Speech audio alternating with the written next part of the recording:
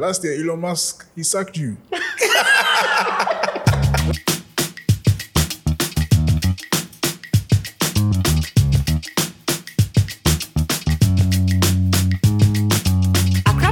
So stress for the yard, but we still go day streets before find some meats. Stay by plan, stay by plan. All the girls, all the boys, for stay by plan. Stay by plan, across, stay by plan. All the boys, all the girls, for stay by plan. Stay by plan, stay by plan. All the boys, all the girls, for stay by plan. Just a stay by plan with a fee and zoom. All the G's for our crowd, shall we there for you? If you also want react, then that be cool. Hashtag stay by plan, shall we there for you?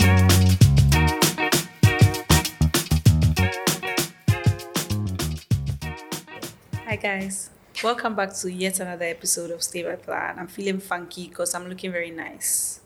You know, there are those days that like you just wake up and be like, yeah, I'm really looking nice.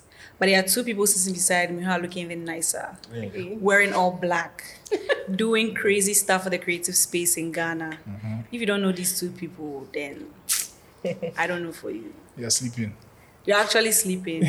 We are graced and honored to have two key people. Let them introduce themselves. Actually mention their names. Okay. Let them introduce themselves. Okay. Please introduce yourselves. Ladies first. Oh, okay. Hi, I'm Therese, but I also go as Ohima. Ohima. Hi, Therese. Welcome to Stay by Plan. Thank you. I've been a fan. Oh, my God. I was coming to toot my own horn, but you've done it for me. I've been a fan, so... Thank you. I love that. My name is Bernard. What name? Cafe. Everyone calls me Meister. That's the name that we want to hear. So, yeah, Meister Mind. So that's me. I'm also honored to be on this podcast. Yeah, I feel important. So clean. We love that. So yeah, you guys are co-founders of Brand Meister, I believe. Yeah. And now Jumbo Spaces. And now Jumbo Spaces. Jumbo Spaces. So tell us, like, what pushed you guys to be like, you know what, let's make first of all, describe Brand Meister. Is it a creative agency, marketing agency? What's that? Are you going to take that? Oh my God. All right. So, because it's Meister added to it, so so it's on your head. Yeah. So Brand Meister is, so it started off as a consultancy because we realized that like there were a lot of people who were crafting solutions and creating ideas for businesses, but not with strategy. So we're like, okay, we need to be we need to set up something that can provide strategic ideas that actually work. Not like, hey, let's get a helicopter and do this and just do some fun stuff. But things that actually work, things that actually change the way people do things. Mm-hmm. So that's why we set up Brand Meister. And yeah, so it's a brand, I'll say it's a brand agency, but we end up doing everything in the marketing space, from digital to below the line to above the line to events to whatever it is. And the reason why we end up doing all that is because when we go through a client's problem and we suggest a solution, it depends on how the solution goes. If it's a digital solution, then we end up executing. If it's a BTL, which is like billboard or something like outside out of home, then we end up executing. So yeah, we realized that we ended up doing everything in the marketing space, but we position ourselves as a consultancy. Yeah. Right. Okay, that was very thorough. Yeah. And how many years have you been doing this? You mean Brand Meister itself? Yeah, just Brand Meister. This is a 5th year, huh? No. Started in 2018. Launched in 2018.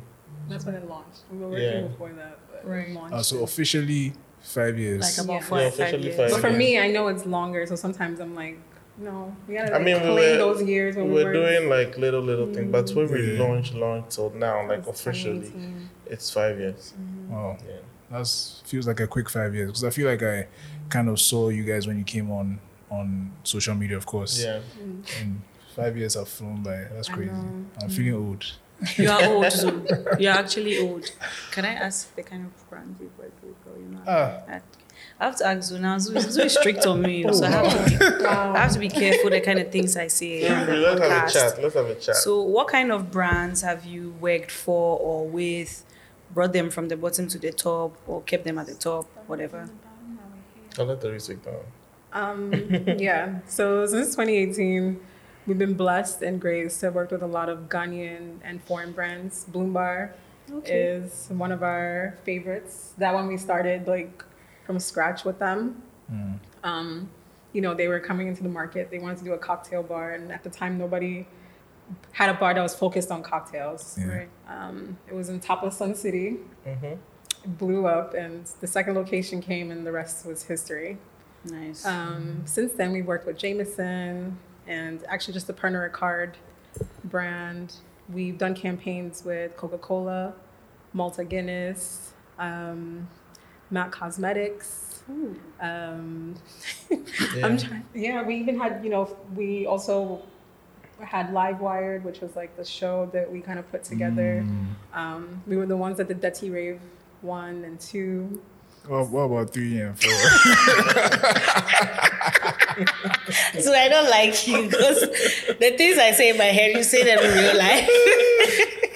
Dirty Rave 1 and 2. Why did you run into that one? You said to yourself. You know what's funny? I knew, but I wanted to make sure the 1 and 2 was pretty straightforward. But yes, we worked. Honestly, we've been blessed. Like we What's the name of that? What's the name of that food brand? Honestly, we worked with so many brands. The one we did in the sometimes mall. we forget. Oh, Emborg. We did like an Emborg kitchen activation. We worked for UN agencies. IOM, the migration one. Yeah, we worked with. Yeah. There's only one I know of. The Verify. Yeah, Verify. That was actually yes. Were you on campus when we did that? Client You were on when campus. we started. Yeah. Let's have a quickie. Yeah. That was fun.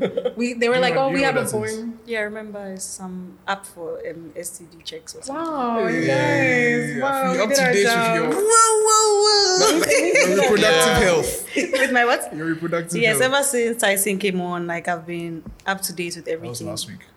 Yeah, that's but still. That's fine. But yeah, so we've been blessed like to have worked with like a lot of brands in Ghana, honestly. That's cool. Yeah. Yes. I mean, I'm just giving her ad-libs. Would you say, so do you guys feel like if it's not for Brand Meister, the landscape, the marketing landscape in Ghana will be very different? Oh, no. I mean, there are really, really dope creative agencies too out there. I will never take that I'll never try and claim that. We have our process, and they too do some dope stuff. Like I see agencies do some stuff, I'm like, yo, like I wish that was my job. You know what I mean? Yeah. But I also believe that like we've done things a bit differently because we go to clients sometimes and they're like, yo, this is refreshing. I've had that so many times from people. Like I share my deck, my solution, they're like, yo, this is refreshing, this is thorough. Because we do like lots of research. We take you from like the insights. So we have the tagline called backed by data, led by strategy. So like we use a lot of data, and then that's what advises the strategy. So sometimes when even we receive the brief, we have no idea how it's gonna, like what we're eventually going to do. Like we do a lot of like brainstorming from the data that we receive. And then by the time we're about to go to the client, we're like, yo, look at how this thing transformed into this. And sometimes the reason why I say we do a lot of strategic work is that sometimes we need time. Some of these things, we want to like condition people and change the way they do things. Yeah. So we need like probably like 3 to 6 months to see a real impact. But some people come to us and want like quick, especially when it comes to brand stuff, quick, like you overnight, you want people to change the way they maybe buy things or to just start buying your product when your product is something that probably just came into the market. But we want to like gradually condition people. Like Bloomberg was a good example. And I'm sure if you saw like months after, the way nightlife even changed, the way people now started going out. There were people who weren't even going out because they had either go to a nightclub or not. And they weren't nightclub people, so they ended up just not going out at night. But now there are people who are still not nightclub people, but still go out at night every Friday because a lot of bars have replicated that whole thing of outdoor concept, have lights.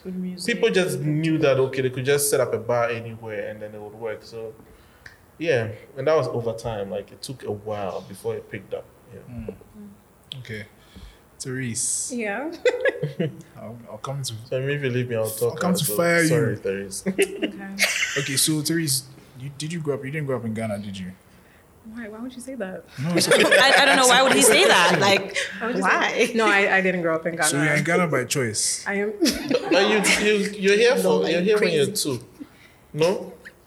Okay, 2 you No, remember. okay, no. Honestly, no, I didn't grow up in Ghana. I am here by choice. What kind Yes. of choice is this? Like, I want to understand because a lot of people in Ghana are trying They are very to good. go, We're trying to jackpot but you've decided to come here by and choice. stay here. I want to make here work. And I think that's why working in branding and marketing was important to me. Because in every country, brands actually shape the culture. How we choose to dress, eat, who we become friends with is shaped by what we're watching, the commercials, everything like that. And so I felt like all the, honestly, we can't control the government, but we can at least control like what we do day to day. And So like the culture. Yeah, it was the culture. Yeah. Okay. That's what I wanted. That's why I'm here. But yeah, I mean, my grandparents, my mom, my dad, everyone's Ghanaian. Yeah. But I just wasn't born in Ghana. Yeah. Yeah. So do you feel like it's working? It's hard. Yeah. And I wish I could say it gets easier. We are staying by plan. Yeah. We're just, 5 years is a long time. I mean, like he said, when we officially decided to start the agency, he's like, you can't do it from the US anymore. And I was like, okay, you know what? Let me try. So the 5 years of Brand Meister is also 5 years of me in Ghana. Yeah. And the last 5 years, I've learned that, you gotta keep going because you have no choice. Yeah. You have people that you gotta take care of, people that are believing in you, and and we don't do our work just for us. I think what was really important about, even though we started the agency because we saw something was missing, I started to realize the people we worked with, the people we worked for, were really impacted by what we were doing. That I felt like it was like a responsibility to keep going on. So yeah, that was kind of what inspired that. But yeah, it hasn't been easy. A lot of betrayals, a lot of like downs, ups. You make them start Everything. asking you questions. He's nervous. Don't worry. No, I won't talk. I admire that though because many people, I've seen a lot of people who came after 1 year, they said, Charlie, The system is not working. I'm going back. I can't do this. So yeah, 5 years is a long time. So, But I definitely think that what works in this country is when people realize the power of collaborating. Unfortunately, we're in a very competitive, focused market. But when you have people that come together and say, let's make this work, the benefits will come, then you start to see that's the time when it gets a little bit comfortable. Yeah. I mean, even with you and your team, what you guys are building with your podcast, I'm sure you're learning that as well. yeah. Because 100%. in the beginning, it's you guys have an idea, there's an idea, but you need people. Yeah. And I think that's what's made, Who believe in innovation? that's what's made this easier is people. We have people with us. Yeah. Okay. If you have any questions, because we have a lot. Oh, I know you have a lot. But okay, what has the culture shock been like? Like how some systems, like basic things work there, they don't work here. Like, why is the transport Let me say, not transporting? I know, I don't want to go into anything crazy, but I will say that the way women have to be forced to interact in certain spaces is what was a culture shock for me. Right. When I would go into meetings, even though they know that I'm running this company, they're ready to treat you like a secretary or act like what you just said. They're not talking to you directly. They're speaking to everyone. You need to put out skits at this point. Talk to me directly. No, but even my female employees, how they would react when an older person, I'm like, what are you doing? You're working. Why? But I realize it's a part of the culture. Why are you getting up to give your seats? Why are you giving up to give your seat? Why are you giving up to give water? Offering water. All those things. And, me coming from America, I'm like, excuse me. Yeah. And then some people might say that I'm being rude because to them, they're like, oh, I'm an older gentleman or I'm this and I'm that. And to me, I'm like, no, I don't want my female employees to feel like their boss didn't like stick up for them. Yeah. And so for me, the biggest culture shock was that, like, or seeing people on the timeline and then you see them in person and the things they're saying and then you're supposed to just work with them and I'm just like, okay. I like that. So ask the question that you want to ask. Last year, When he lifted his hand to me, like, I don't know why everybody's laughing. I'm not even asked the question yet. all right, Last go. year, Let's have it. yeah, let's have it. Last year, Elon Musk, he sacked you. Like, yeah, let's get into it. How did No, you have How to ask did it them about happen? the table. That's it. you have the table here. That's the it. Twitter You have table. the table. You come for a table. Oh. Yeah. So Elon Musk, yeah, my bestie. No, but that thing was not even now. I know where to start from. Like, but it wasn't just me. It was a business decision. We saw it coming. New owner, someone bought a business. He has to make it profitable, so he basically halved the company, literally. Yeah. So it's nothing like based on. It's not an attack on my competence or anything. Yeah. No. Like I was killing it. Everybody knows I was killing it. But yeah, we lost an opportunity. I don't even think it's me even losing the job, but like I feel like Ghana lost an opportunity or Africa lost an opportunity to basically compete globally because that was like the crack had opened and we had put our leg in, like by me joining the company, and I was doing everything possible to make sure that like I carry everybody along, like verifying people, putting people on. Yeah, the day you're going to give the blue tick, that's the day So yeah, like we were dragging. I was trying to drag everyone along, like making sure that like everything I was doing, putting people on, even getting vendors here. I remember Black Sheriffs. I'll give you an example. Before I did some content with Black Sheriff, and before that, Afrochella, Twitter flew a team from the US to come and just shoot regular content, like videos to celebrities backstage. It flew like an 8-man team all the way from the US. I don't even want to go into the budgets of what that, like, well, I'm sure you can guess. And to me, it was mind-blowing, but I had to fight and make a point that we can do it here. You need to engage local people. If you've hired us, then we should allow us to execute with our people. So I was so close to that. Like I eventually got a local person to shoot Black Sheriff's video. And that was like, to me, the beginning, because they loved it so much. They're like, yo, let's do more. So I was like ready to like put everybody on, from vendors to celebrities to anybody at all that used Twitter or benefited from Twitter. I was ready to like carry everybody along. Yeah. And unfortunately, it didn't happen. So, I mean, it got cut short along the way, but the mission is still the same. It's still the same goal, but we will find other channels to still carry people along. Like Jambo. And that's why Jambo, like the moment like I came out of the job, I'm like, yeah, Jambo was a dream. Like it needs to happen because now I would have the power, and there's not going to be like any sale or anything that's going to prevent us from carrying everybody along. So yeah, it basically opened. I feel like Twitter opened my eyes to the possibilities of connecting Africa to the world through creatives. Yeah, and even I'm just like give you props because we all saw the work that you did at Twitter. I think the verification thing became a whole thing. Yeah, but I think it was actually very necessary because I mean now verification is very different now than it was than it was back then. Is it $8 or something? Yeah, but I mean it was very. We saw the use. We saw how important it was. We saw certain people getting verified when they should have been, way before. But then we also saw you kind of getting like backlash when certain people go verified. My favorite one was Haji Abintu. Yeah, Haji Abintu got a blue tick. So this is the thing, right? People didn't understand the criteria for getting verification. I mean, what's out there? All you have to do is Google it. Yeah. I was at work one day, and then I just got an email from someone from Ajabintu's team saying they want her to get verified. And the usual, I'm like, okay, can you provide? So, okay, the reason they wanted her to get verified, they showed me 8 screenshots of different Ajabintus online. And they said that people are using those handles to defraud people.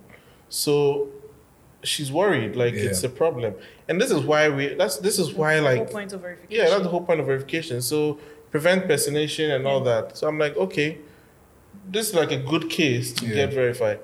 All I need is 4 articles of you in like renowned media and recent ones. These people had like 14. Like they had a lot. Like Ghana Web everywhere. Taja. Even like Google her, you see. So like, who am I to say? Yeah, I mean, she is a creator. She's creating content. She's doing videos on TikTok. And brands are working with her. So if maybe people sitting on Twitter feel like maybe they don't respect her, so they would have the right to come and say anything. say she doesn't deserve a blue tick. I mean, that's their problem. But she's doing her thing. Like, so and the thing is, people thought like I had like a button that I'm just pressing. Blue tick. Okay, you verify. You take You like get no, it. it doesn't work like that. Like all I have to do is let you apply, then I send an email to say I vouch for this person, and they would accept it because I'm an employee. I am working from Africa, and I'm vouching for someone in my in my space. So once I send that email, they would fast track it. So, I mean, it would have gone through the normal process, but the moment I send that email, they'll fast track it. That's why it could happen in like 30 minutes, 40 minutes. Like, you get what I mean? Yeah. So why didn't you get a blue tick? It was a company policy thing that you don't want like a target on your neck. But I mean, I was eventually like, when I say a target, I mean like people would know. They didn't want most people knowing that, these people work at Twitter, because there are cases in like India and other places where people show up at people's doors for different reasons because of Twitter. They don't want someone like attacking you, or even if targeting you for your devices or anything. So they just didn't want that thing on you. Like, when you were tweeted, everybody can see. And also, I never really pushed for it because it got to a point, everyone in Twitter could tell that like I could not hide. Like everyone like in Ghana knew that, that's a Twitter guy. So that reason didn't really matter. But so, I mean, there was a time my boss said, do you want a blue check mark? I'm like, no, I'm good. Like, it doesn't change. If I tweet, I'm still Meister. Like, people still see it. That's right. It still makes the impact it's supposed to make. So it's not necessary. The blue tick wasn't really necessary. And it's a vanity thing to me. So, I couldn't be bothered, to be honest. I still I would want have lost it when they took everybody's own, and I'll be there like, Charlie. But like moving to Jumbo Spaces, what has been the process? Because the location is very, like, what's the word? Nice. Tantalizing. No, as in like it's a key location, like Prime. that's the word. Like it's a prime location, tantalizing. and the setup is nice. The place is nice. So obviously, this isn't just a one-day thing. It's something that took time. We need to take that frame and put it on our page. This place is nice. Yes, it's a prime location. It's a prime location. Yeah, so Therese, if you could just like throw light on it, what has the process been like making this a real, tangible thing? Yeah, it kind of goes back to Brand Meister, right? So we started working with companies, and in 2018, the first influencer campaign we did was with Ogilvy and Coca-Cola. And at the time, they weren't doing full-on campaigns with influencers who weren't celebrities, like who they considered celebrities. 2018 wasn't an influencer year. And going to these brands and telling them, look, it's not about the followers. These people can create really good content. And we are using our name to vouch for them, to say, we know they can get your brand out there. They almost didn't even want to pay. Like, it was this whole thing, but we said, take a chance. And the campaign went amazing, that we started getting other brands saying, hey, can you also do influencer campaigns? One of the main things that was important to us was getting influencers paid what they were worth and charging the brands. So we would always say to come to influencers and be like, okay, what does it cost you to set up and even create this content? They would tell us, we would tell them what a reasonable price would be, and we would go back and fight for that amount. And we take a fee for finding the influencer, but we never take from the influencer. And so we kept doing that for years. Pandemic hits. We try to start a company called Ripple. Yeah. What happened was, obviously, campaigns are all shut down. Now everybody wants influencers, want to work with influencers. I'm sure you guys saw the infamous like Malta Guinness campaign, like with, you know, some people typing at their desk and Remember that video? I some saw of that, them I went saw that. content. Those are some of our Someone was influencers. typing and there was this influencer. What's her name? I don't think her name. Oh, but say the name, it's- say the name. it's- I don't remember. It's no. No, but like it was just there was different videos that went viral Right. with some of these influencers, but some of these influencers weren't doing influencer campaigns, so some of it caused some controversy. Like, why is Malt giving these people? Actually, no, I don't think anybody realized in the beginning it was an ad. Okay, like it was just- examples. Someone was on a treadmill and was drinking malt. Like every now and then they'll stop and drink malt. Someone was typing and then will pick malt and then drinking. It just looked inauthentic. So I think people were saying that this doesn't look real. Like let's be it serious. looks like you're forcing the people to Right. post. And so what we realized too was other people started creating, like when we came out with Ripple and what we wanted to do, which is we wanted influencers to be able to tell how much their content is worth and how much they're worth. Because in Ghana, people will base it off of, I know her.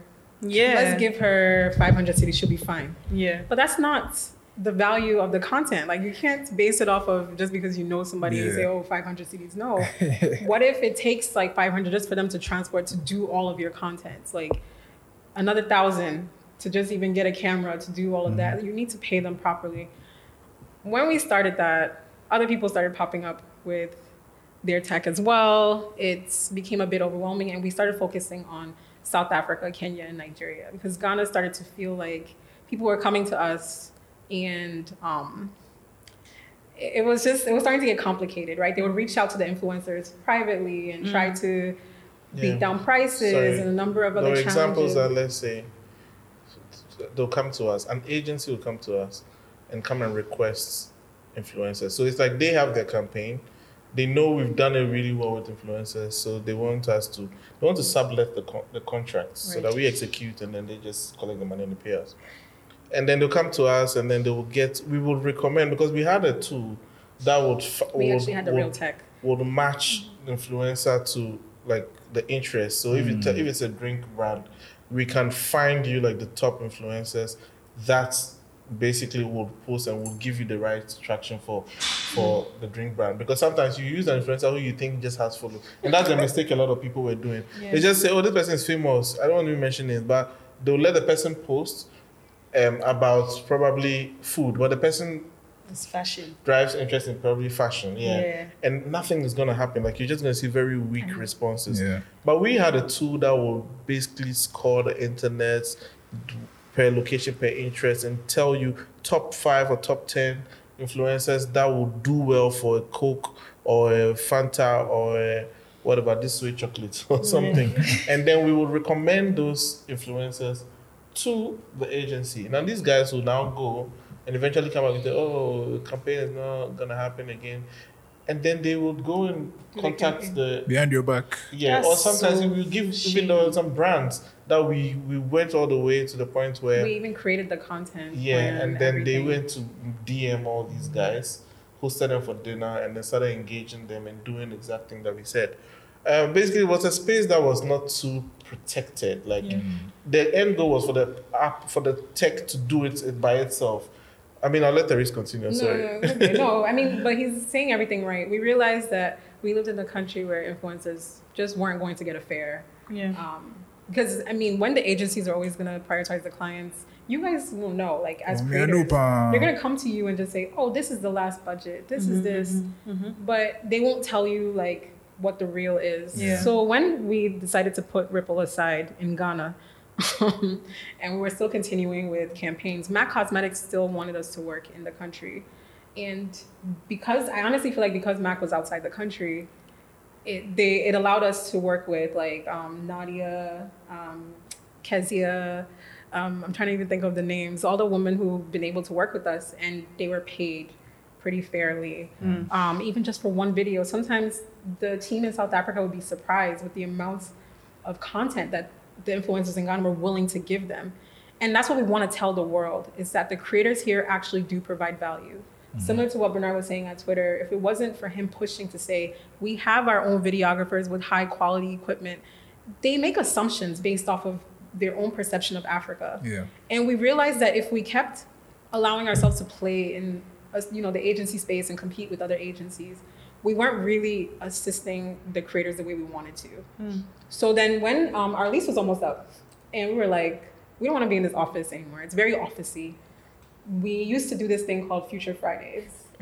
And Bernard, will bring in like his friends, and Clay also, shout out to Clay the Mogul, also bring his friends and people. And we used to have artists, different people just in the place, just creating. Sometimes people would say, oh, I need Wi-Fi. We'd say, come on by. And we were like, you know what? Imagine a space that we can do all these things where people can come and shoot. They can record, they can do whatever. And there's no barrier, right? We, I don't know if you want to talk about how we found this place, because honestly, if you saw what it looked like before, I don't. Yeah, I mean, aside that, the beautiful thing about this is that the idea evolved over time. Like, first we were like, okay, we just want creators in a space to work, like a studio. And then we're like, okay, what if they just, I said, first that was for creating. Then now we're like, okay, what if they want to actually work? Like, we should find a way, because people used to also just come and sit in our office. They don't work for us, but they're like, they're just using our internet because they have a relationship with me or Therese or Clay. So we had encountered a workspace concept before. Our first office was in a space called Workshed in Spintex. So like hot desking, co-working, we're like, okay, we know what that model looks like. We have an idea what the creating concept will look like. So now we should find a way to merge it all together. So we started looking for spaces. Like, it was crazy. Like, we would these agents, agents in Accra, they'll take you in circles. Sometimes some guy said, oh, this is a nice house in East Legon, big house, whatever. He showed us the inside pictures. Okay, let's go. This guy took us like behind Trisako, through some lungu. Like, we're almost getting to a shaman, I swear to God. Like, No, it was a shaman, but he just took it from the back. it was crazy. I was so disappointed that day. I was so sad. And then when we got there, I'm like, fine. It was a beautiful house, but like, how would you get there? Like, first of all, this created a lot of them. Their pockets are not like heavy. Like, people just want a space that they can just maybe pick one or two trotros and they'll reach. You know what I mean? Like, not that you go and pick trotro, go and stop somewhere, crossroad, No, enter take a another taxi, one, take just- Okada. No. So that was just like one of the very terrible experiences. But we were looking, and so we chanced upon this place. When we saw this place, right? First, I saw it first, and then I'm like, Therese, let's go and have a look at this place. And when we We go had to in, sit. I'm sure she thought, there's a building in the front. I was like, wow. She thought I was talking about the one in the front. I'm like, no, it's this one. And this building it wasn't painted.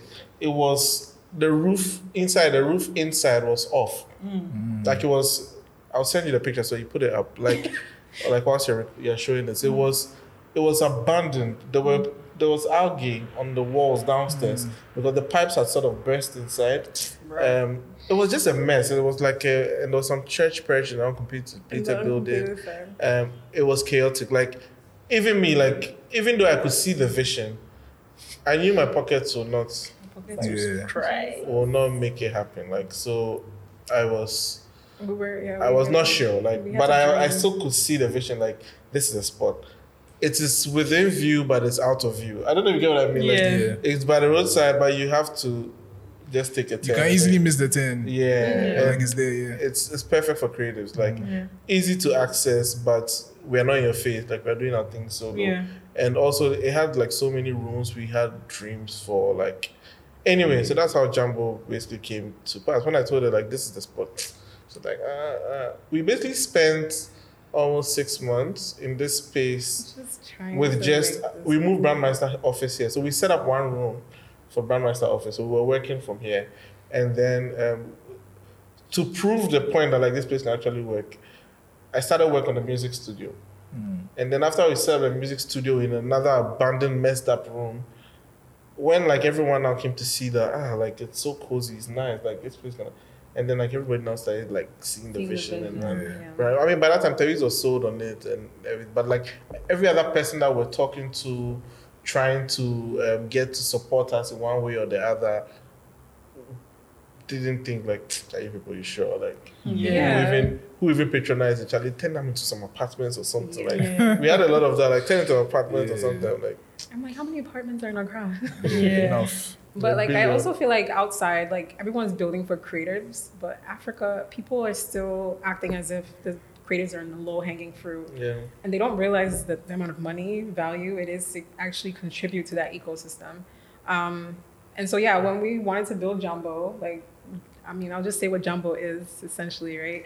It's a collective, group of spaces in one place where you can do events, co-working, recording studio, podcasting, video, photography. Yeah, I call it a one-stop shop. Yeah. And people will be laughing at me like, and eventually want those to Ghanaian ads. yeah.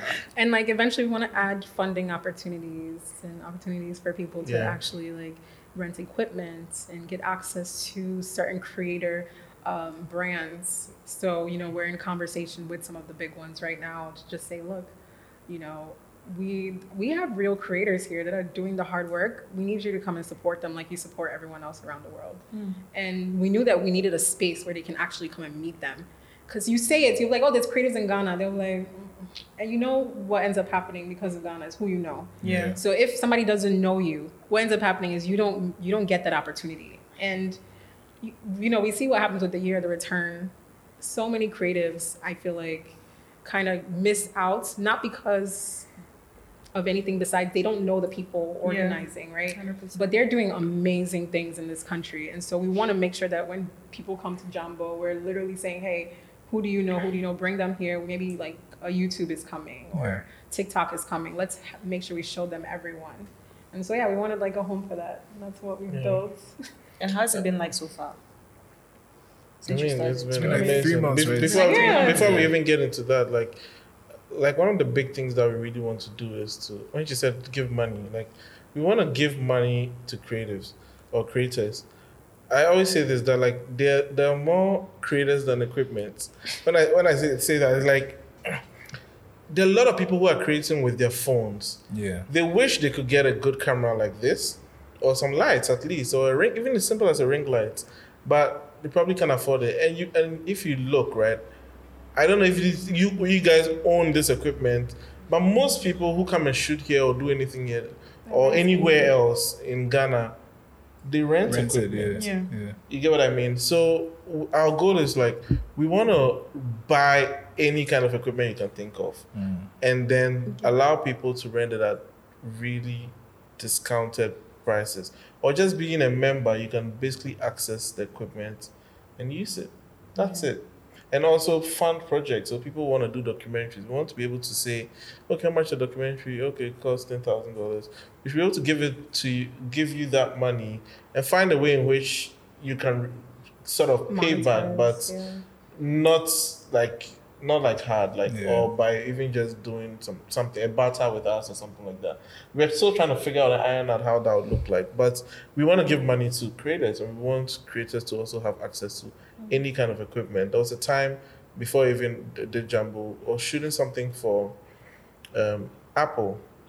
I mean, when I used to work with Easy, so I was shooting something for Apple, but for Easy. And we had to go. Why are you laughing? You've given them the. Why are you laughing at something that's on my CV? So we went to go rent. How do you call it? A camera. They said they wanted. Was it an Alexa? Yeah. And at that time, there's only one person that had it. It was Ramesh. You know Ramesh? Apex. Yeah. So we had to go and rent it from Ramesh. And even you had to rent the camera with an assistant. Like, to all your costs, you have to make sure that, like, we flew to Kumasi that day, we bought a flight for the guy. Yeah, because he has to watch the camera. Everything. Like, he has to manage. You can't touch it. Like, you just tell him how you want to, he will do it for you. Now, we should be able to have that here. Yeah. Someone should want to do a documentary, and because it was super, I don't even want to talk about the price, it was super expensive. Right. To rent that camera. And I mean, it was Apple budget, so I was good. But a regular person might want some kind of quality because maybe they're going to Netflix, they're going to pitch to Netflix, or they are trying to do something that will win them some film award somewhere in France or something, and they should be able to just come to Jambo and be a member and then have access to an Alexa and shoot without having to break an arm and a leg. You get what I mean? Yeah. So that's a dream. Like, that's the vision. I mean, when I think about you guys, like, what was it like starting your podcast? Like, in a way, like, I'm sure you guys. So don't do that. Don't do that. This is diverting the question. No. Answer, Joe. It's a good question. It's a good question. Afi, please take it. Oh, it's been tough, but I think we've had like a very good support system. Shout out to Ellis, Senabaita, Nams, Nikita. Like, the names are too many, but I just think for us, the good thing was that when we started, there were a few people that believed in the dream and ran with it much quicker than we envisioned. But then, for the most part, it has been a train now. So I remember when we started. You don't have a sponsor yet? No. We have like some that come and go, but Not like someone You like said that when you started.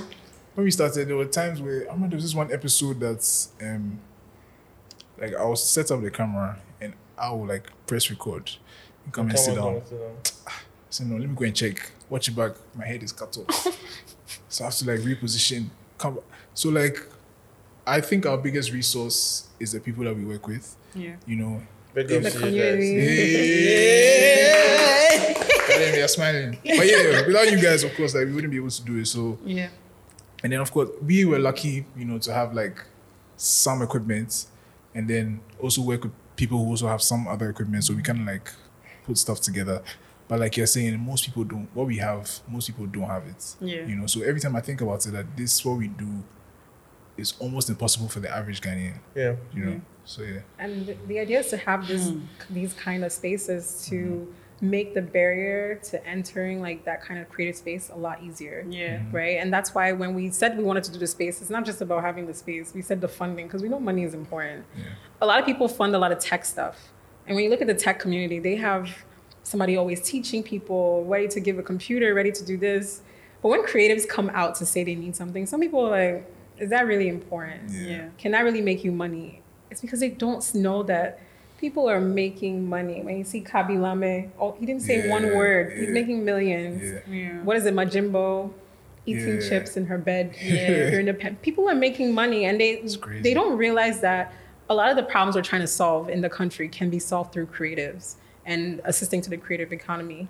And that's why we want to build Jambo across Africa and then eventually to the world. We have partners in the US ready for us to work on Jambo there. We have partners in the UK. We're looking at South Africa, Nigeria, Kenya as our next new location. We have Rwanda and Uganda as well as our next location. We have big dreams, but no money in the pocket. But then we have people who have been like, you know what, we see what you're doing, we see the vision.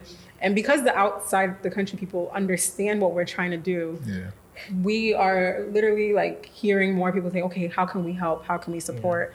And we want to make sure that when that support starts in Ghana, this is our home, you know, we start here. And we want to make sure that, you know, creatives like you guys. Yeah, I was about to say, tell them that you know some podcasts. Yeah, fair. Yeah. Always. They need some money, so they Always. Hey, some equipment. Yeah. No, for sure. I mean, and you know, even teaching some of the creators here how to apply for things outside the country, because sometimes too, you might not realize how much of a good job you're doing that you can actually get grants opportunities, or even just be sent to like, you know, South by Southwest or like any kind of conferences. There's a lot of things that, you know, could be open as long as you guys know who to talk to. We don't know. Exactly. We don't know, so please help us. Don't worry. And that's what we wanted Jambo to be. And not to be in a cliche way. People ask us, so what are you doing this for? Our work has literally been this. Yeah. Sometimes when, you know, we're doing an agency, you want so bad to make it about yourself and the money. And there's so much money we probably could be making to just be like, let's mind our business. Yeah. But I also think, you know, coming from like where I'm from, I know the biggest impact is made with time. Same thing for like what he said, like everything takes time. And I know that it'll pay off when all of you guys become, you know, big time, you know, celebrities and in US movies, UK movies. Receive it. I know that, you know, one day you'll be like, oh, can you come to my movie premiere? I'm like, See, this is why I did it. I'll fly you out. Don't worry, I'll fly you Yeah. out. They'll be at the Grammys with their setup. Right. You see us out there. Save a plan. Right? And Afrobeats is, and that's why like when you see things like Afrobeats coming out, people are looking because as the world is evolving, creatives are the ones pushing it. We can talk about tech. I don't want to put anything against the tech companies or anything like that, but I do think you can't evolve like Africa without creatives. Our stories need to be told. Like we need to actually put money where it can actually go to the world because the internet is small. Yeah. And imagine when people like are supporting Africans here, we now can use that money, take care of our families, change lives, and do a lot more. And that's the kind of thing that we want here. We want to eventually start. Like you said, it's only been 3 months. Yeah. It feels longer since we've been here, Yeah, but actually, same from the outside, it feels way longer. yeah, but we want to be able to say, hey, look, we know YouTube is coming into town. Are you guys available? Let's have a conversation with them. Yeah. Because I don't think that's happening right now. It's happening for like agencies, but agencies too, we all have we have our agenda, but Facts. imagine someone actually being an advocate for creatives, and that's what we're looking to like fully accomplish. And I want to ask like controversial question. It's not about your life. That one is coming, but not that one. So I mean, I'm ready. I was born ready for any question. you guys have had the opportunity to work with creatives across Africa and even the world. Do you think Ghanaian creatives are very like overly competitive in a way that doesn't even make sense? Like they've called Zoo to do, let's say, a Stay by Plan ad. They've called me to do a Stay by Plan ad. And you know how like the creatives can be weird? Like we're our own enemies because I know that they are giving me 5K and they're giving Zoo 2K. And I know Zoo has more value than me. But then I'll just keep quiet and like mind my own business. But imagine if I'm like, yo, Zoo deserves 5K. And Zoo deserves more than 5K, for example, and they give him 10K. Like the next time, I'm definitely going to get like 8K because my value is like just, you get what I'm saying? But then there's this competitive, like, oh, I don't know, but like, I don't know, they called you, like, you know what I'm talking about. Yeah. Is it unique to Ghana or is it just a thing across? I'll let Therese handle that. She works directly with creatives. So technically, it is a thing across. Right. There already is a gap in the influencer marketing industry around the world. But if I am going to come and target Ghana, when we say Ghana, we're really saying Accra. Yeah. Accra is like very small. If there's like, let's say 100,000 people in Ghana, Accra maybe has 20,000 of them. Yeah. Which means the brands, everyone who works for them, people who are giving the money are all in one small place. All the influencers in Accra benefit the most. And so what ends up happening is, unfortunately, the brands, the agencies, everyone that works will get more value to have you guys not want to tell anyone else that you're making more money. Yeah. They might even one day tell someone to say, oh, she took less. Yeah. And you're not going to go ask her. And that's what they benefit from. And that's kind of what we were saying is we were advocating for it. But, when we're only one and there's 10, there's only so much you can do. Yeah. I do wish that more creatives in Ghana realized that they would do better working together and there was a transparency thing. Because some of them are taking lowball offers that you don't even know. Like you'll think they're not. They're getting paid, but they're not. Yeah. And they don't realize that it hurts even more because later on, all the companies who promise to pay you more later, they don't. Yeah. So do you think it's a culture thing or is it a specific Ghana industry thing? I think it's a culture thing. I think people still don't understand influencing. Yeah. A lot of people sit back and the influencers even the influencers don't believe I should. I don't think a lot of them when you give them money. When I put certain amount of money in front of influencers, they're almost like, "Are you sure?" Yeah. And that's when you know that they're not just being given what they're worth. Yeah. It's unfortunate because it's Ghana. And like I said in the beginning, people are going to base it off of Zoo's. I like Zoo's content, but I don't like it as much as like Afi's content. And that's not influence. Yeah. Real influence is I know what to give Afi, I know what to give Zoo. Yeah. And wow, look at all these people coming like from this. Yeah. And when you find out later, when people when I saw somebody was saying back to Hija Vintu, she was saying something about how she was able to buy her car with her content. And people were like, they don't believe it.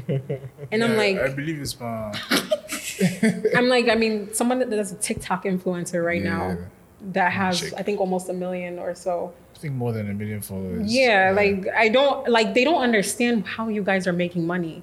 And it becomes one of those things where the adults are looking at the children like, this can't be real money. Yeah. You're doing something shady. Exactly. And that's what we're trying to change too at Jumbo. Like, people really don't understand how you guys are making enough money. They're going to work every day. Yeah. They're, doing their 9 to 5, or they're doing other things, and they're saying, hey, I'm working hard to make money. And you guys, to them, it's like, you're just sitting there talking and laughing. And they're giving you how much money? Hey, like, to them, it's like, they don't, it's to be honest, a lack of respect. In the industry and in the field. And it's unfortunate. And that's what I'm really hoping it'll change, because it'll just benefit the whole world to have that. Okay. So, moving forward, what you guys, I mean, obviously you've spoken about Jumbo, but beyond Jumbo, do you have any plans for Ghana's creator economy? I mean, the rental thing is a big deal for us. The fund thing too is a big deal for us. And then also to expand into other African countries. I mean, the whole goal of Africa to the world for us is, it's not just being stuck here in Ghana. Like she said it, like Ghana, a lot of it is, when it comes to the creator economy, a lot of it is defined by the capital. Like, I'm not saying there are no creators in Kumasi and all those other places, but digitally, when you even check the stats on Hootsuite and stuff, a lot of action happens in Accra. And Accra is very small. Yeah. So what impacts, like, the impact is very little. So we need to find a way where there should be collaborations between all your top creators here and creators in Nigeria, or top creators and creators in Nairobi, top creators here and creators in South Africa. It should be something that could be done very easily. That's the goal of Jumbo. We want more Jumbo spaces in different places in Africa, so that like we can easily do like collaborations, podcasts, all kinds of things. Even working, like going to just sit and meet people, connecting with them, collaborating with them, and creating with them. So that's the goal. Just global domination, but from Africa to the world. Yeah. Do you have anything to add to that? No, I feel like he's kind of said it all. She added something. She said, Yeah. No, I mean, I feel like he's said it all. We want, like, let's say, Stay by Plan to be in South Africa. I want it too. Same. Kenya, wherever, and that costs money, right? But imagine a brand flying you out there. We want Ghanaian creatives to realize that their content can go beyond Ghana. Their numbers already do. Your audience should even change. Like, you should look at the people viewing or listening to your podcast, and you should see maybe more Kenyans than even Ghanaians, or like the places that are popular, so like Nigeria. You should see more Nigerians probably listen, and then that should even drive a shift in who you get onto the show. You get what I mean? Because Accra is very small, and I don't want to even delve into our music. Like, I see a lot of debates online about Ghanaian and Nigerian artists, and like everybody's doing their best, but it's a numbers game. Always. If you are a business person working a label and you want to invest in music in Africa, what are you going to look at? Numbers.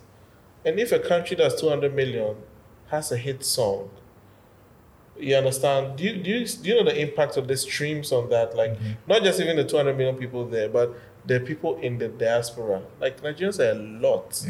So one hit song in Nigeria obviously gets the interest of a label who wants to now invest and will listen to them. Like, if a local artist from Ghana and local artist from Nigeria send their songs with their data to a label head desk, you look at the numbers first. You don't even look at who the artist is. It's not even a personal thing. They don't care. It's like, it's the numbers. When they look at the numbers, they'll come and invest in that. So I don't want to say they'll always have an upper hand. We might influence them whichever way possible, like through a highlight from time. But they would, and the same with creators, like podcasts, stuff like that. You should, I sit with Sheldon sometimes and I tell him like, yo, like, it's time. Like, find a way to start creating, going out there to maybe Nigeria. You have the numbers. So if you go to Nigeria and you say, look at my numbers, I want to interview you. in Nigeria. Before you know it, you start getting a large Nigerian audience. Yeah. And then it starts shifting, and before you know it, like you're taking over Africa. Look at Wodemaya.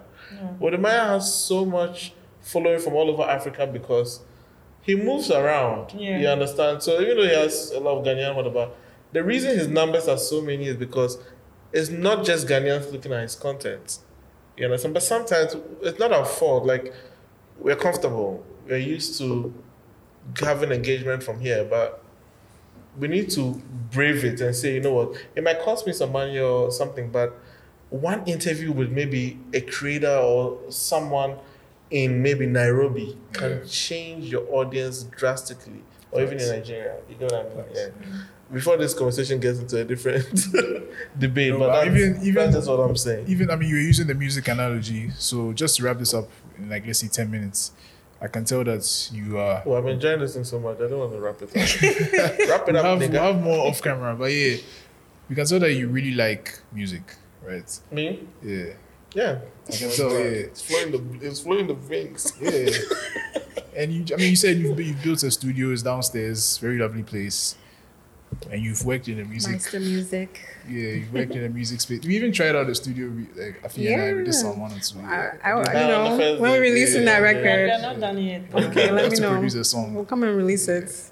So yeah, you've worked in the music industry before as a, I don't know, should I call it as a talent manager? What So would just you get call to it? the That's everything, you know, like everything. I've done everything some in that space. So at that time, do you feel like you were the backbone of the said artists? Oh, you can Oh, you can mention say their names. name. Oh, Okay. With your So, chest. You can say it why- with your chest. why Don't you- be shy. Beating around the maybe bush 10 like years. it's a sacred thing Was to it 10 talk years about. ago? About 10 years ago. No. No, it started in like 2014. 2014. Like Bankula. So it started in 2014, yeah. Yeah, almost But 10 like years. official working relationship ended like 2018. 19. After end of 2018. End of 2018, yeah. So just for people who don't know, he was working with Mr. Easy as a manager. Please tell us, just tell us what happened. Why are you not, No, working- But why aren't you still why are working you not for working him, with him though? anymore? Oh no, I mean it's growth. Like people get to a point in their lives. It's normal for people to not see eye to eye or not align at a point. If you're working with someone and you don't have conflicts, you're not growing. Yeah. It's very normal. Like So we'll be having some do conflicts you later. know the Aw, conflicts? that's perfect. Do you know the conflicts that Therese and I have? Yeah. To the point that like she wants to head her own company. I also want to head my own company. Like, but she's opposite of me, and that's why we've come this far. I have a different personality. She has a completely different personality. So there's a lot of friction. But at the end of the day, if I don't have her, I won't move forward. I won't move. If she also doesn't have me, she won't move forward. And I think when it comes to Easy, like I think we are very similar personalities. Very similar. He's a boss. I'm a boss. Everybody has their ideas. At the point when I was engaged, like when I started, he's my friend. I was trying to help to blow, and that's just all I was trying to do. Like see my nigga blow. That's it. Yeah. So at that point, I had expertise in something. He had expertise in something else too. And I was like, the marketing guru and everything. I feel like he kind of outgrew me, and it's fair to say, in some sense, like he kind of outgrew me, and he wanted to see more. So yeah, it was okay at that point. I think it was perfect timing for everybody to part ways. And then like if that didn't happen, I won't have Jambo, I won't have Brand Meister, I won't work at Twitter, I won't do all the amazing things I did in that period. So yeah, it was a moment of growth for me. Yeah. Moment of growth, yeah. So there's like no bad blood. You guys are like chilled. You guys text each other every no, month. I've not heard from him in like since that moment. But I mean, he's in the beginning, like he used to try to reach out, and I think I was just in school. I was doing my masters. I was too busy. But we don't really like engage with each other. Like, but I like obviously like I'm not walking around with like I don't like him or anything. No. Like I listen to his music. It's in my playlist. Like, because the perception out there is kind of like, oh, he got to a level and he just dumped you. And I was like, oh, brother, no. I can't be damned. I can't be damned. Only cannot maybe. be dumped. That's why we have. That's why we have. I was on a these. different trajectory. He was also moving a different direction, and we all just said, you know what, like we've done it to this point, so it's time everybody just move on. Yeah. I mean, he now made his own song. My life changed. I changed my squad. Bad energy. Whatever he's saying, that's also how I feel. Do you understand? Yeah. So, me too, I changed the people around me at a point. Right. Because it was bad energy. So, if that's what he's saying, that's also how I feel. Do you get what I mean? Yeah. But people have had their own experiences with him. At the point that I was working with him, we were amazing. Like, Right. until I realized that it's time. Like, it's time for me to move. I mean, when I sensed that thing, I'd just take off. But anyway, yeah, good answer. You're ready to be a president. Some nice The media. way you massage the thing there. Things that's I'm being like very it. diplomatic No, about but it. you should No. be anyway. He 'cause- does very well with these answers. Yeah, he does. Oh, but no beef. Like, I've grown past it, like, completely. Like, yeah. I mean, it's normal for... Like, so I'll say this, right? Like, even, for example, Twitter, when I had to leave, right? You realize that the job you do becomes you at a point. Like, I still get people messaging me, like last week, team messaged me or called me and said, oh, his Twitter is off. And I'm like... It's like, guys, did you not read the like, news? or even when I see something happening online and someone is in crazy trouble with their account, my first instinct is, let me help. Yeah. You understand? I realize I don't have the tools anymore. So it defines you to a point that, like, it becomes part of you. Yeah, 100%. Like I still use the number I was using for bookings when they used to call Easy to book him. Yeah. I still use it up to now. So you can imagine, like, parting ways, and then still for like over a year, people still call you. Even this year, one of 5 people have called my phone. I think even last week, GRA called me about Empower. Like, you get what I mean? Like, I still get calls from it. Like, yeah. But what I'm driving at is that in the beginning, it's tough because you're trying to make a decision that will shape the new tangents in your life, and then you're still being sort of like roped into this. Or people are still defining you as that person, probably having heard that you and that person doesn't work anymore. So they're still engaging you. Or someone will even invite you for a meeting for something. Then when you read it, you realize that the meeting had nothing to do with you, but it had something to do with that old whatever. And it's hard. At that point, it's hard, and it's not easy on the mind. But like, I feel like I'm in such a completely different place now that, like, like, I would even recommend gigs to him if I have the opportunity. I play his music. Like, it's not a big deal. Like, I do his lyrics. Like, not a big deal. Okay. I respect that. Some people wouldn't do that. I wouldn't. Maybe if you interviewed me in 2018 or 2019, that's when this podcast would have been lit. That guy. But the wild thing is that at that time, too, I wasn't ready to talk about it. Yeah. So, I mean, now I freely talk about it. It's not a big deal. So before we wrap up, I have to ask my favorite question. I know Bernard is like a family guy, like you have a family. I watch Family Guy. So, yeah, right? And Therese, you have like siblings and like you're the oldest. Yes, I googled you and stuff. Yeah, so like you guys basically have people. They're 5, okay? That was working. Don't worry. You have people who look up to you, right? And you are in a very, I'll say, uncharted field in Ghana. Like, the risks be plenty, Charlie. Like, people, they look up to you, they do this cha-cha. Like, what is the support like, especially from your side? Like, you have a wife who's like, hey, Charlie, are you going to use the money that's with this thing to go and do towels at Jumbo's faces? You know? Like, what has it been like before you wrap up? I like to be, like, in the beginning, and a lot of people do this. They get on, entrepreneurs get on these things, and then they act like, oh, it's perseverance, it's determination, it's hard work, it's this. It's hard. It's can I swear? Oh, it's fucking hard. Like, it's fucking hard unless someone is really, like, financing you. Yeah. I'll tell you for a fact that in the beginning, a lot of our money was going into these things, and it was bleeding us. Like, I don't want to say some things here, but no, like, it's been bad to the point that, like, I've sold my car before. I've picked trotro before. Like. In that period of hustling, you understand? But people also see you in time and be like, yo, my stuff fresh. Like, no, come on. Like, we've gone through it. But my advice is that, see, if you can have a source of income that will keep you sane whilst you explore your entrepreneurship dreams, do it. I still have a job. I still have a 9 to 5 job. whilst Me I too. do Jambo. No, I won't come and lie and do like, oh, it's hard work. We wake up, we grind. No, we grind, fine, but I still, at the end of the month, I still get my salary. Yeah. And I know that that's what keeps me sane. I'm a family man, I have to pay fees. Yeah. I'm not going to be here and be doing chances. And I'll tell you on this podcast, I'm not even paying myself yet on Jambo. But it will happen, like, because even Brand Master, we started like that, hustling, down and crying from our pockets. And then gradually we could pay ourselves and then increase with time. So I'll just say that, like, if there's something you do, don't quit your job completely and say, yeah, like, because, you see, outside the country, it's easy to do that. This is a country where, and before they come at me politically, but it is hard. There's not a lot of support for entrepreneurs. Yeah.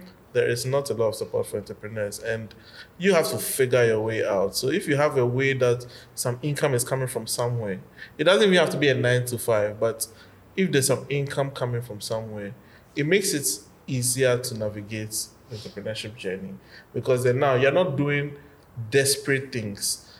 Do you know what it's like when that's the only way you know you'd make money? Yeah. So you better be taking anything. Like I remember when we started Brand Meister, sometimes some clients who work for crowd, when we come back to the office, we're like, hey, what is this? Like, because you would end up finishing a project and you realize that you didn't make any money. Yeah. You just, the money you spent on transport, this just because you're trying to build a relationship with some clients and then you accept some job for cheap. And it got, listen, we grew to the point that Brand Meister, we don't pitch.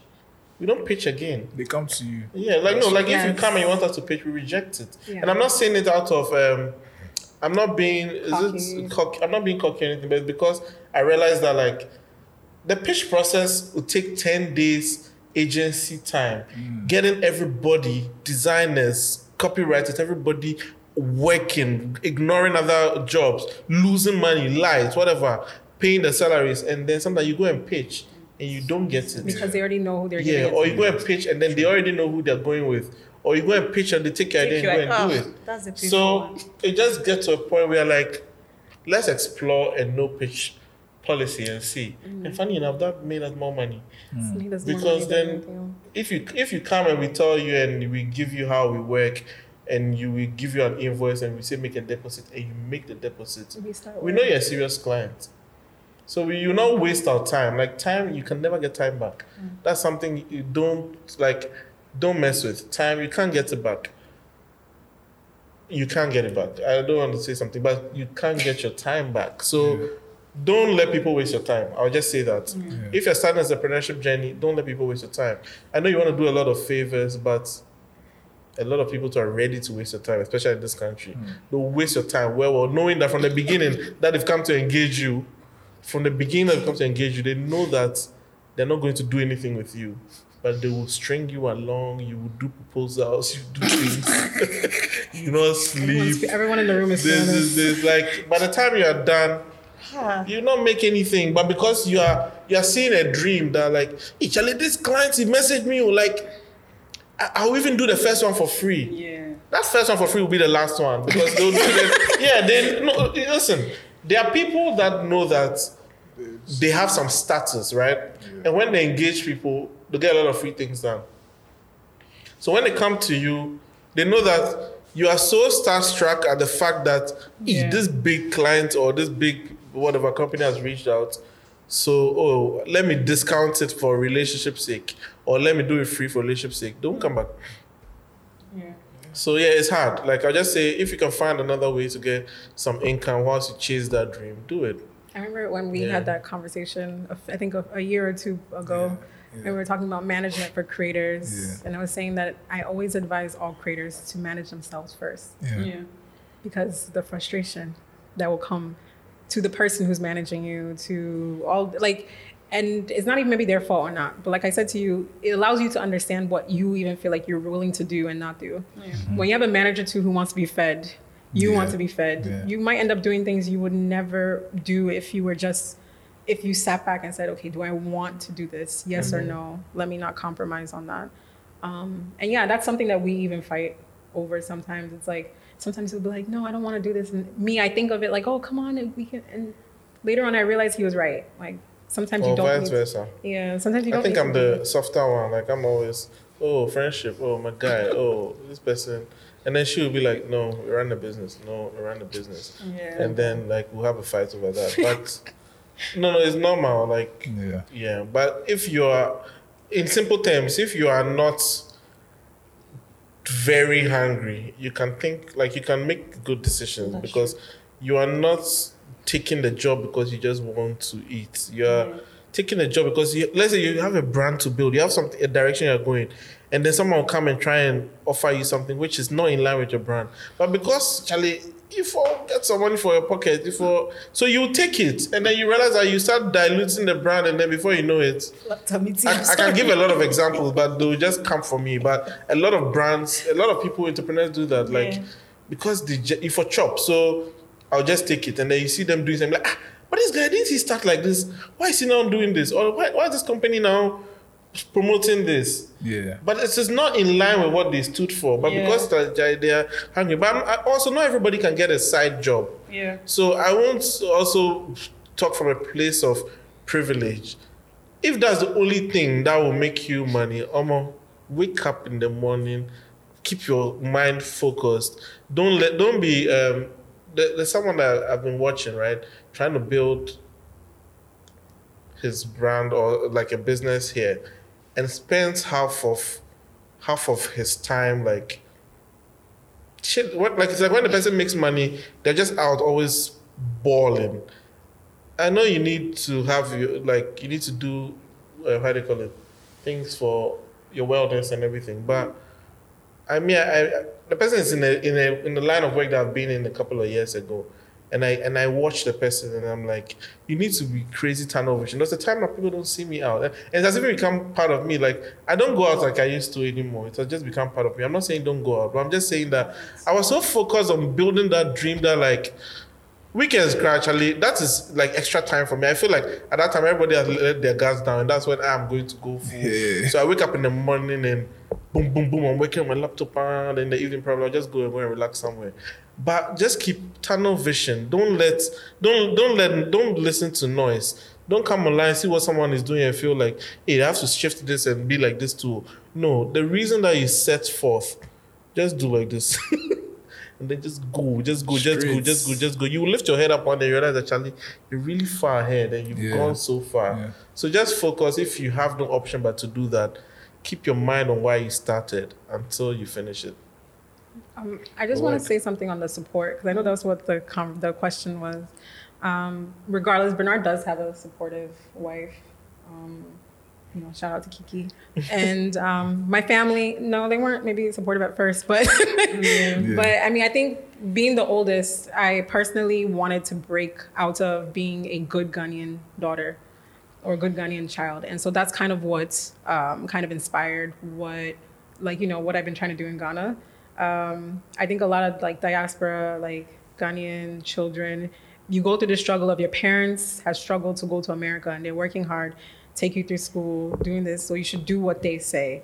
And it took me a long time to try to break free, to let them know that I can also do things my own way and still allow myself to be good. And I think I always tell everyone, at the end of the day, our parents just want to make sure that we can take care of ourselves. Mm-hmm. Yeah. And as long as you keep that in mind, whatever they say, it's a lot easier to like absorb and like take in. Yeah. So, yeah. Nice. So yeah, I think we've come to the end of the conversation. Oh no. We definitely have another one, but yeah, this has been great. I've enjoyed myself, learned a lot. I have learned a lot myself too. Yeah, we'll continue off camera. Jumbo Spaces. And please, be coming to Jumbo Spaces. You can find them jambospaces.com. What's it called? Yeah, that's the website, jambospaces.com. Yeah. Jumbo Spaces on all social media. And also staybyplanpod.com and staybyplanpod on all social media. Yeah. So yeah, thank you for joining us and see you in the next one. Bye. Okay. This episode of Stay by Plan was hosted by Afi and Zoo. Production by Afi, Zoo, Senna and Nikita. Episode was edited and produced by Zoo. Sound design by Senna. Photography and videos by Ellis Etunam and Nams. Motion graphics by Eugene, and the intro song is by Lil Kwao.